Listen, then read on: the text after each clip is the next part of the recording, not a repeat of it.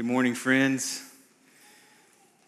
I want to thank you for encouraging me, for giving me the encouragement I needed through singing those songs to me. And now it's my privilege to return the favor.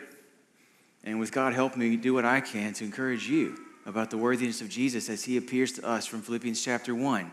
I want to invite you now to take your Bibles and turn over there to Philippians chapter 1. We're going to be in verses 27 to 30.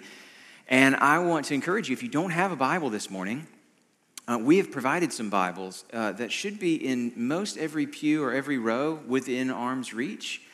Those are there for you to have for this morning to follow along as I work verse by verse through this part of Paul's letter to the Philippians. But they're also there because we'd love for you to have one if you don't own a copy of the Bible. We would love it if you would take that. That's our gift to you. And we would especially love the chance to talk to you about what you read there, about what we're going to speak about for the next little bit of our time together. Nothing would make us happier today than for you to take that with you and give us a chance to follow up on it. So please do if you need one. This morning, friends, we're going to be in chapter 1 of Philippians, beginning in verse 27. Hopefully by now you've found that. I'm going to ask you, to, if you're able, to stand with me in honor of God's word while I read our verses for this morning. This is God's word to us. Only let your manner of life be worthy of the gospel of Christ, so that whether I come and see you or am absent, I may hear of you, that you're standing firm in one spirit, with one mind, striving side by side for the faith of the gospel, and not frightened in anything by your opponents. This is a clear sign to them of their destruction, but of your salvation, and that from God. For it has been granted to you that for the sake of Christ you should not only believe in him, but also suffer for his sake, engaged in the same conflict that you saw I had, and now hear that I still have. Friends, this is God's word. You may be seated. Recently I came across a Washington Post article on an article about a video from YouTube that was maybe, I guess you'd say, semi-viral from a few years back, a video in which a producer went around a college campus full of international students, a campus not here in the United States. It was, I believe, in Japan or in China. I don't remember exactly the country of origin, but it was a college that had a ton of internationals from all over the world, and this video producer decided to ask a bunch of different international students what they think about Americans. Not necessarily what they think about them, but how they can spot them. How could you tell that somebody's from America? A lot of people talked about clothing. Apparently our clothing is very distinctive. Some said that our clothing is way too big and baggy. Others put a different spin on that same point. Basically, they said whatever they sleep in, they decide to wear around town. T-shirts, sweatpants, or even, gasp, shorts. Apparently shorts is a very American thing. Americans don't care what other people think about their clothes, said one student. Others talk about what Americans eat. Basically, the fact that we're always eating, for one thing. They notice that we're always eating burgers. One student commented that you know an American because they'll be eating McDonald's even when they're not in America. That's what they want. They go find a McDonald's and they eat a Big Mac. Others focused on our outlook and our attitude. Americans are confident, they said. They seem so sure of themselves and outgoing. Or as one Japanese gentleman put it, quote, Americans tend to be positive. They look pretty satisfied with their life. That's what makes them different from British people or Australian people. British people tend to be pessimistic like me, end quote. Others said you could spot us by our accents, by the fact that we don't carry umbrellas even when it's raining, by the fact that we've always got a water bottle. If not an umbrella, we do carry our water bottles with us everywhere we go. But probably my favorite description came from a fellow who said he could spot Americans because they, quote, smell like freedom. Every time I've traveled abroad, it's always been my goal to kind of blend in and kind of see the culture as it is on its own terms and just observe, and I don't think I've ever really succeeded. I mean, the reality is they can spot me coming from a mile away. You can take an American like me out of America, but you can't take the America out of an American like me. It carries with me wherever I go, shows up, sets me apart. For better or worse, I represent my home country wherever I happen to be. This is actually something like what Paul is hoping for among his friends in Philippi and for us too. He wants us to be recognizable. almost stereotypical. He'd be fine with some stereotypes applied to Christians, living in one place but belonging to another. Last week we saw, as Jonathan preached to us from the section right before this one, we saw what Paul lives for, summed up by his claim that to live is Christ, period. To live is Christ. Christ is everything for him. And he's been talking to them up until this point in the letter about his situation and about how he's handling what's happening to him. But in this verse, in verse 27, he turns his attention from himself, from what his life was for, from the model he's been trying to set for them through his life, to them and what he wants for them. And he boils it all down to one central command that'll hang over the rest of the letter from this point forward.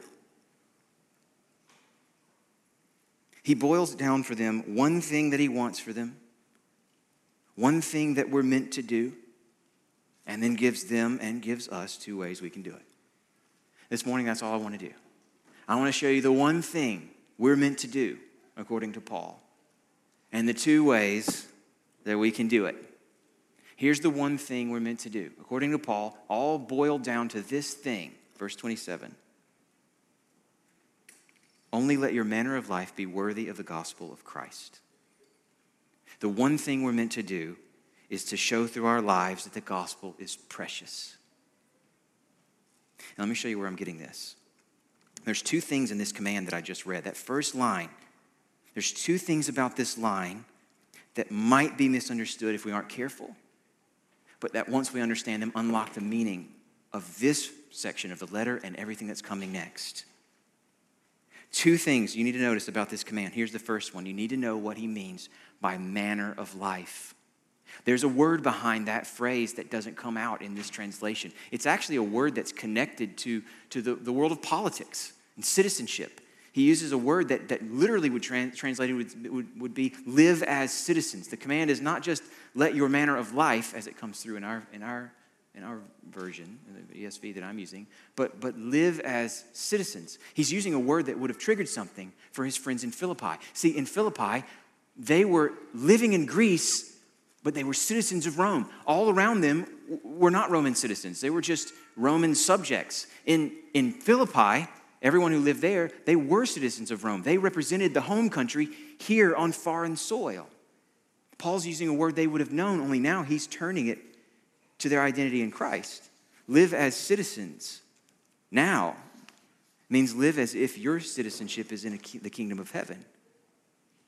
They were used to thinking of themselves as a colony of one place in the middle of another place, and Paul's saying essentially that's the same thing. Christians live the same way. Your citizenship, he'll say in chapter 3, is in heaven with a kingdom that your king has promised you. You might be in Philippi, you might be in Nashville, Tennessee, but you're supposed to live as citizens of heaven, as representatives of and subjects of that king who's still to come. But what do citizens of this kingdom look like? I mean, you can't tell them from what they wear. Not like t-shirts or shorts or sweatpants or head coverings or some sort of specific color or printed scarf. You can't tell them by their ethnicity or their hair color or their body type or anything else you might be able to see. You can't tell by how loud they are or how often they speak up or even what language they speak. You can't tell them by what food they eat, like McDonald's burgers, or you can't tell them by what food they don't eat, like pork or caffeine. You can't recognize them from any of the signs that might be typical of other citizenship. So how are you going to recognize someone who belongs to that kingdom? And that's the second thing I want you to see in this command. So the first thing to notice is that when he says manner of life, he means your citizenship. It's got to show up. Live as citizens. The second thing to notice about this command is what he means by worthy of the gospel. Here's where your citizenship shows up. What does it mean to be worthy of the gospel? I want to slow down and talk about this phrase because if we get this wrong, we won't just miss out on the chance to live lives that are worthy of the gospel. Friends, we might actually miss out on the gospel itself. Because when I first see the phrase worthy of the gospel, where my mind immediately goes is to some sort of standard that I got to meet, some sort of law to obey or fulfill. I think about the opening rituals of my son's Cub Scout meetings, where they open up with the Scout law and the Scout oath. A worthy scout is one who lives up to that law. Wherever he goes, in theory, you can spot a Boy Scout, not just by his nice blue uniform and all those patches that he's earned, but by the fact that he's loyal and helpful and thrifty and clean and so on. It can seem like that's what Paul's saying. Be worthy of the gospel. Meet that law. But friends, the gospel isn't a law at all. Christians are not those who obey all the rules. This is not some standard to meet. It's not a list of things you have to go and do. The gospel simply means good news. It's an announcement of something that's already been done, not something that you're asked to do, something that's been done for you. More specifically, the gospel is news of what God, the same God who made you, the same God whose rules you have rejected in favor of your own, of what this God has done because he loves you to account for your sin and to give you new life. The gospel is the message that he did not spare his own son, but sent him here to live and die for you, so that you could be defined by the beautiful righteousness of Jesus and not by the sins that you have carried around with you for all of your life. And so that you could have a new life that you don't have to earn for yourself, but that is given to you as a brand new gift, free and no strings attached, except repentance, acknowledging that what you were doing isn't working, and that now you will follow and serve him for all your days. This is the gospel, friends. It's news about something God did for you, not something you're meant to do for him. So being worthy of the gospel can't mean being good enough to deserve it. What does Paul have in mind? I believe what he's saying is that we're meant to live our lives in a way that shows that this gospel is precious, that this gospel is everything to us. A life worthy of the gospel is one with the gospel at its center. One with the gospel as its only hope, as the one central truth that shapes how we see everything and how we treat everyone. It's a life that says the gospel of Jesus Christ is worth everything that I have. If you want to know what it means to live worthy of the gospel, flip over this afternoon to chapter 3 of this letter and read Paul's description of how he sees himself now on the backside of Jesus. Before he lived through his resume, and it was an impressive one. Now he considers it all loss. It may as well be nothing. In fact, he compares it to a pile of dung compared to the value of knowing Jesus and having him as his Savior and his Lord. A life worthy of the gospel is a life that shows there's nothing better. There's nothing more precious than Christ and what he's offered to me. There's one thing we're meant to do. Paul boils it all down in verse 27. Only this. You want to know what your life is for? Here it is. Live to show that the gospel of Jesus Christ is precious. So how do we do that? I need help. I need concreteness. I need somebody to just tell me where to start. Do you? Paul knows who he's dealing with. He knows that he's writing to people who are going to need that kind of help. And really the rest of the letter, one way to think about the rest of the letter is to think about it as a series of examples of how to make your life aimed at showing the preciousness of Jesus. One after another after another. He's going to give us what we need to put this into practice. But he starts right here with two examples that come in verses 27, 28, and 29. We've seen one thing we're meant to do, to show through our lives together that Jesus is precious. Now, let me show you two ways that we can do it. We do this through our unity, and we do this through our suffering. I want you to look with me at Paul's flow of thought. Let's go back to the text. You've got one big command in verse 27. Only let your manner of life be worthy of the gospel of Christ. There's the command. Then immediately after this, he says, so that, whether I come and see you or am absent, I may hear of you what? That you are standing firm in one spirit, with one mind, striving side by side for the faith of the gospel, and not frightened in anything by your opponents. Two examples. Be worthy of the gospel of Christ, so that what I'll hear of you are two things. Friends, those two things are what shows the preciousness, the worthiness of the gospel. And those two things are our unity in Christ and our suffering for Jesus' sake. We show the gospel is precious through our unity. It's the first one I want to show you. Look back at verse 27. Let your manner of life be worthy of the gospel of Christ, so that I'll hear that you're standing firm in one spirit with one mind, striving side by side for the faith of the gospel.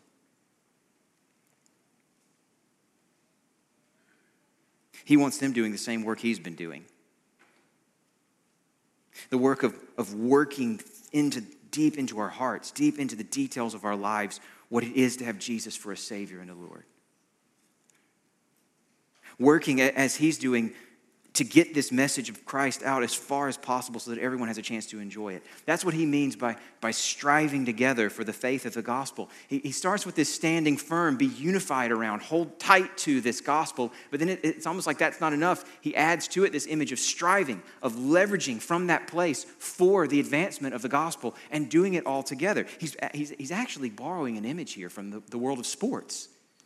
When he says striving together, he's using an athletic term. I'm imagining one of those rugby scrums, where the whole team has got their arms locked around each other's shoulders. And honestly, I have no idea what they're trying to do. It looks like a complete mess. Have you ever seen this on some sort of alternative sports network? Maybe when you're flipping around the channels, you'll see it. Probably didn't last very long because, again, not much is going on. But what they've got is clearly an entire team all together aiming at one objective. They're all locked in and they're striving with every bit of strength they can muster. My goodness, they're trying so hard and all trying together. Every person's got his own role to play, or so I'm told. But they're all working for the same goal. And Paul is saying the faith of the gospel, getting that out, it's worth that kind of effort, that kind of united focus. It's precious enough to bring us together despite all the other things that might separate us. And it's precious enough to hold our attention and to direct our energy even when so many other things about us might pull us away. Friends, I'm often asked by folks, especially who are new to our church, how they can get involved in our church, how they can contribute or serve in some way. And it's one of my favorite things to be asked, for the record. I love it when people ask that. But here's one of my favorite answers. I like to go over all the needs that we have. There are many. To talk about the fact that we could use your help with greeting, with the security team. We need help with logistics and registration. Lord willing, soon enough, we'll need help with childcare again. By all means, we'd love to put you to work. But here's the way I like to zero it in. The most important thing you can do to serve our church is to invest in our unity around the gospel.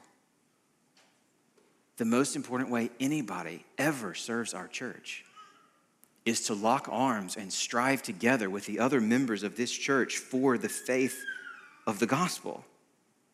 That means looking for every opportunity you've got to press the gospel into each other's lives, and it means looking for every opportunity you've got to share this gospel with friends and neighbors around the world. Friends, the first promise that we make when we join our church as members, the very first promise in the covenant is that we will work and pray for the unity of the Spirit in the bond of peace.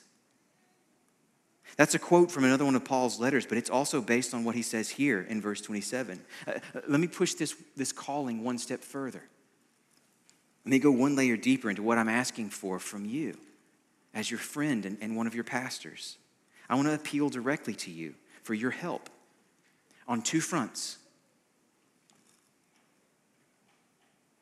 One thing to work and pray for, and one thing to work and pray against. Would you work and pray with us for a greater gospel urgency in our church? There's so many things about our church that encourage me. So many obvious signs that God is with us, that He's among us, that He's working and helping us. There's so many traces of His beauty in you and in how I see you loving one another. I honestly, friends, I've never been more encouraged about the health of our church than I am right now. But we are always a work in progress. We're not yet what we will be, not yet what God will make us to be. And when I think about areas where I long for growth in us, when I look at the sweep of what I see in our church, this one is near the top of my prayer list, and I'd love to have it on yours. I want to see us marked by a greater urgency about sharing the precious gospel that is our life with precious people who need it as badly as we do. I want to see us as a church culture where all of us are invested in this work, where it's not work we outsource to the professionals, where it's not work we celebrate in others as kind of their thing, where the gospel is so precious to us that we just can't help talking about it, like we talk nonstop about a new restaurant that we found or a new grandbaby who's just been born, where people are so precious to us that we just can't stand the thought that they would live and die apart from Christ, where we get that the stakes really are this high, that there are no stakes higher than the stakes of the gospel. So we have a hard time talking about other things besides this, where we'll find our conversations just naturally drifting into gospel territory. Friends, the gospel is worthy of this kind of urgency. When we have this urgency in ourselves, we say to anyone who's paying attention, this is precious. There's nothing more precious than this. It's everything. It's life and death. Would you work and pray with us for a greater gospel urgency in our church culture? It depends on you, friends, and what God is doing in and through you. And would you work and pray with us against division that distracts us from the gospel? You don't need me to tell you that we live in a deeply polarized time and place.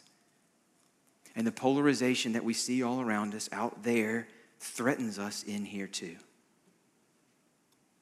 But friends, for precisely that reason, we have a precious opportunity in front of us. We've got an opportunity to show how precious Christ is to us and to put his preciousness on display from our little colony here, our colony of heaven, our alternative society, put it on display to anyone who wants to look at us. A few years back, Saturday Night Live did a hilarious skit that they called a Thanksgiving miracle. I'm guessing some of you know where I'm going with this already. The setup is a big Thanksgiving feast, a table full of diverse family and friends. They're from different generations. There are some old and some young and some in between. There are different ethnicities around the table and shall we say, sharply different perspectives and persuasions about issues from immigration to policing to partisan politics and whatever else was in the news the particular year this sketch was made. I don't even remember what year it was. The table host has barely welcomed everybody before the obnoxious comments start flowing and comebacks close on their heels. I mean, it gets real fast. Inside of a minute, they're shouting at one another, at each other's throats. Meanwhile, a little girl has had enough.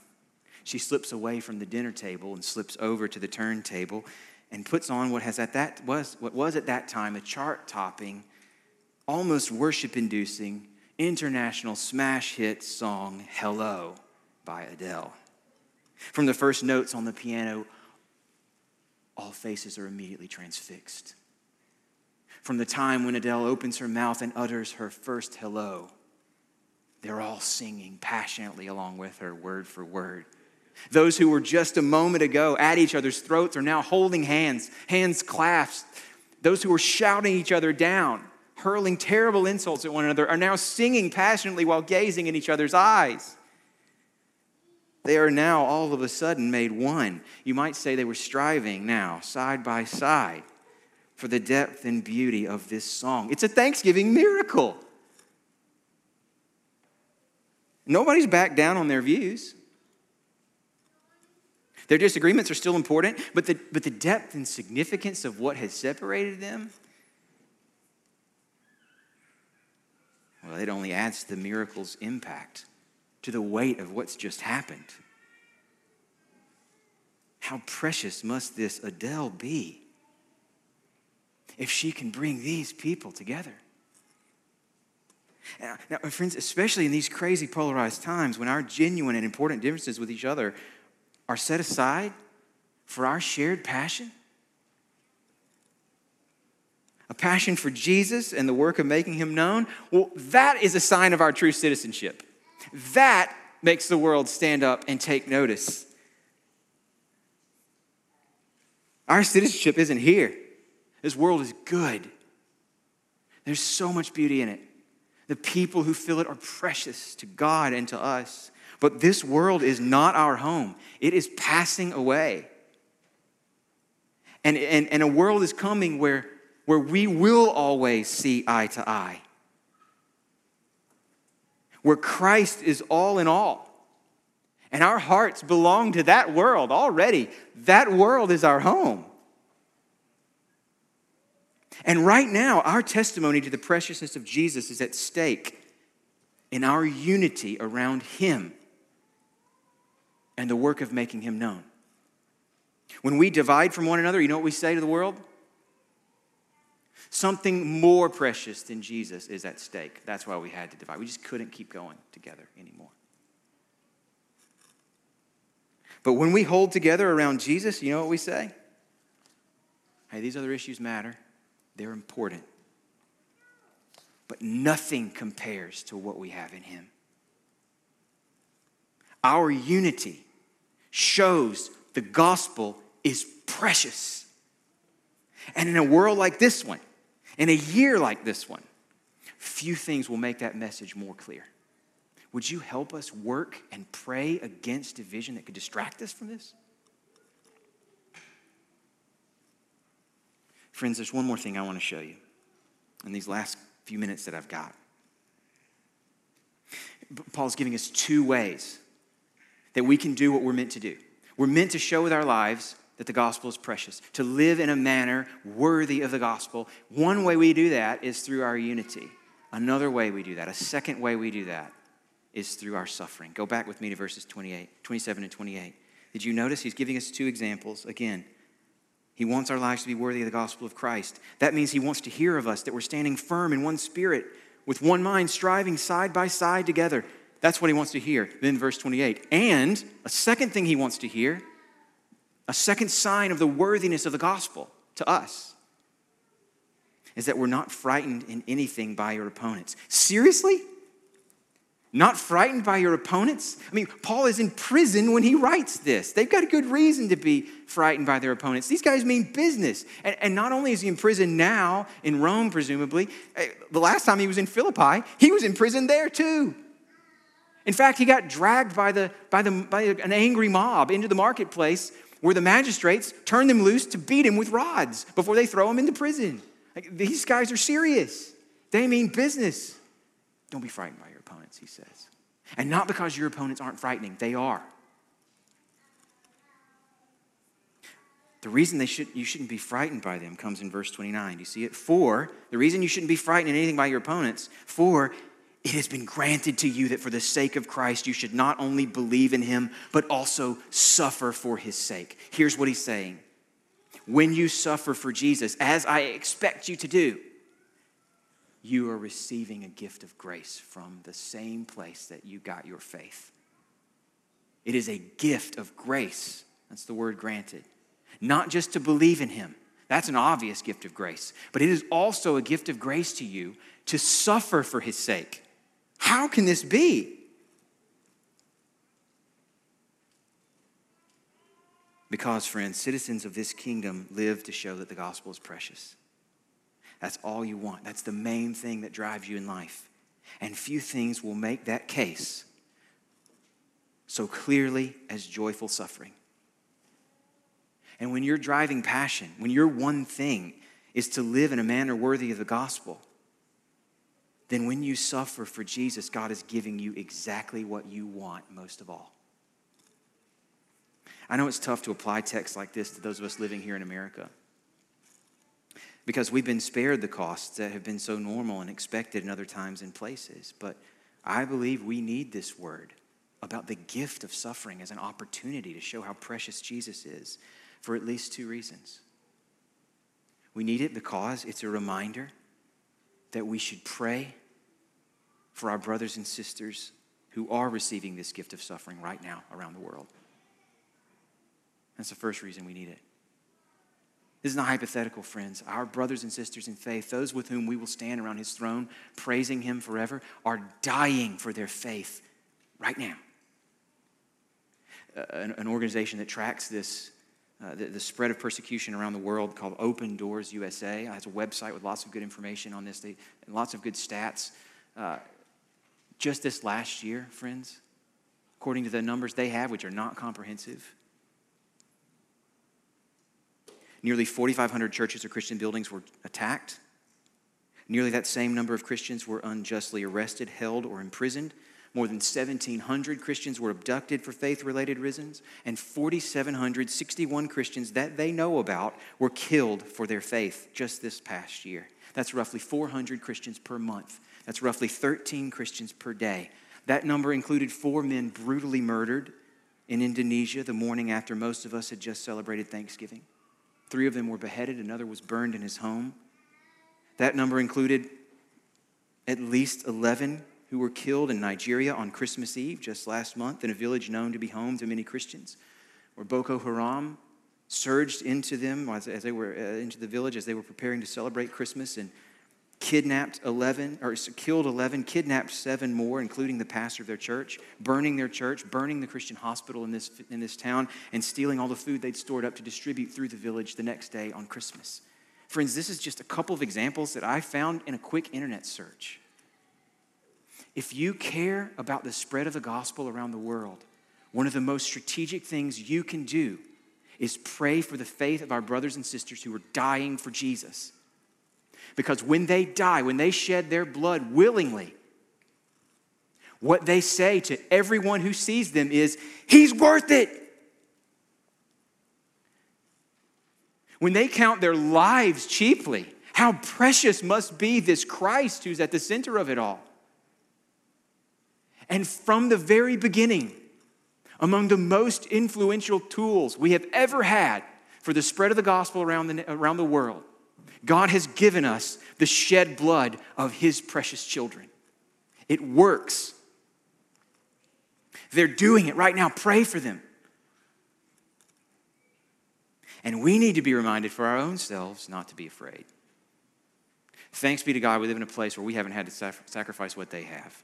Let's pray together that continues. It's been good for our country and good for the spread of the gospel that we have not had to face these obstacles. But sometimes I notice what seems like a swelling fear that it won't always be this way. From legislation to court decisions to election results, from time to time there are signs that our environment won't always be so accommodating to Christians. And besides the legal side, I know that in places where you live and in some of your jobs, you actually may be penalized one way or another sooner rather than later for being faithful to the things Jesus has called you to do or not to do. That may be true, and if it happens, it'll be unfortunate in a way. But friends, you have no reason to be afraid. Because no matter what, worst case scenario, if you suffer for Jesus, God is giving you a precious gift of grace. He's giving you a chance to show how precious this gospel really is. And as a citizen of that kingdom, this is what you live for. You live for the chance to show it's worthy. Any loss for Christ is just teeing you up to come in and whack it. It's a softball pitch to you to smash as far as you possibly can. It is setting you up for the thing you live and breathe to do. Why be afraid of that? Live your lives in a manner worthy of the gospel. Striving together side by side for a faith that's worth that effort. And not frightening anything by your opponents. This is where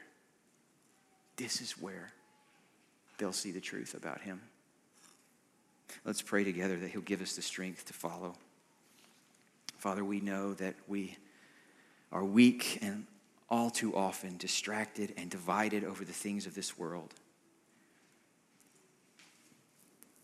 We ask for your help to tell the truth about Jesus through the way that we live. We pray for unity. We pray against division. And we pray for a confidence and fearlessness in the face of suffering so that everyone will know that this precious Jesus who is our life is worthy of theirs too. We ask this in the name of Jesus. Amen.